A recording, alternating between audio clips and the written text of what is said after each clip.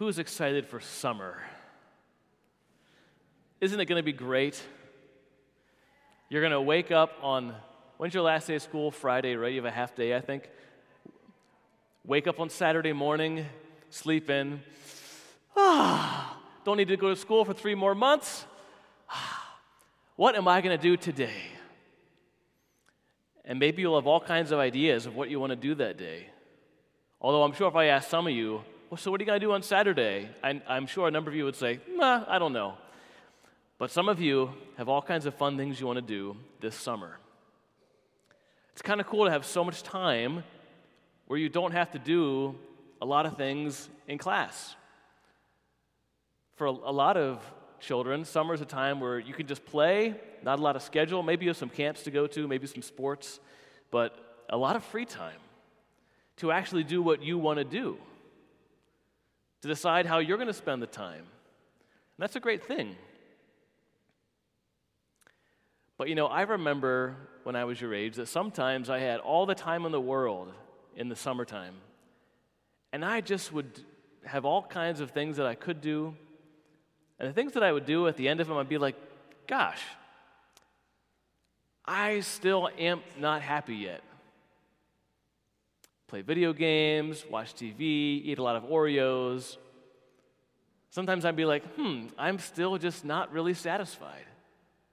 I did what I wanted to do, and I'm just not super happy now. Because sometimes we forget about the things that really make us happy, the things that we're really called to do. Jesus is praying for his apostles in the gospel today. He's praying for his disciples the night before he dies. And he says, Father, I'm praying for them because even though my disciples are in the world, they don't belong to the world. That's a funny statement. I'm praying for my disciples. They're in the world, they're on earth, but they don't belong to the world. They don't belong to earth. Why does he say that? He's saying that because when Jesus talks about the world in this gospel, he's talking about not the good world that God made by his love. He's talking about the world that focuses just on those lower things that so often don't make us happy. Like saying, I'm going to live not just this summer, but I'm going to live the rest of my life just trying to make money. That's all I care about. Money, money, money. It's not going to make us happy. Some people will say, I just want to have the most awesome pleasure I can in travel and experiences and just concerts and just whatever could just give me that sense of pleasure right now, no matter what happens tomorrow. That's what I'm going to live for. That means belonging to the world. Jesus says, you don't belong to the world. You belong to God now. You belong to heaven. You have to live for something more. So Jesus prays for them and for us that we would, even though we're in the world and on the way to heaven, that we would never forget that we actually belong not to this world. We belong to God. We belong in heaven. And that's so important this summer, because this summer, as you have all this time to do what you want to do, to choose how you're going to spend your Saturdays, Sundays, Mondays, Tuesdays, Wednesdays, and so on, God actually wants to give you something that'll make you truly, truly happy. Not just that'll make you happy for an hour or a day. He wants to spend each and every day with you so that you can truly be happy. And everything you do this summer, you can do with God, in God, and for God. God shows us the way to really be happy. He shows us that we're actually all just travelers in this world. We're pilgrims. We're here temporarily. We're on the way to heaven. So we don't want to get bogged down just by living in those things which might make us happy for a moment, but really don't make us happy in the end. One of my favorite stories about traveling is from a priest in New York City.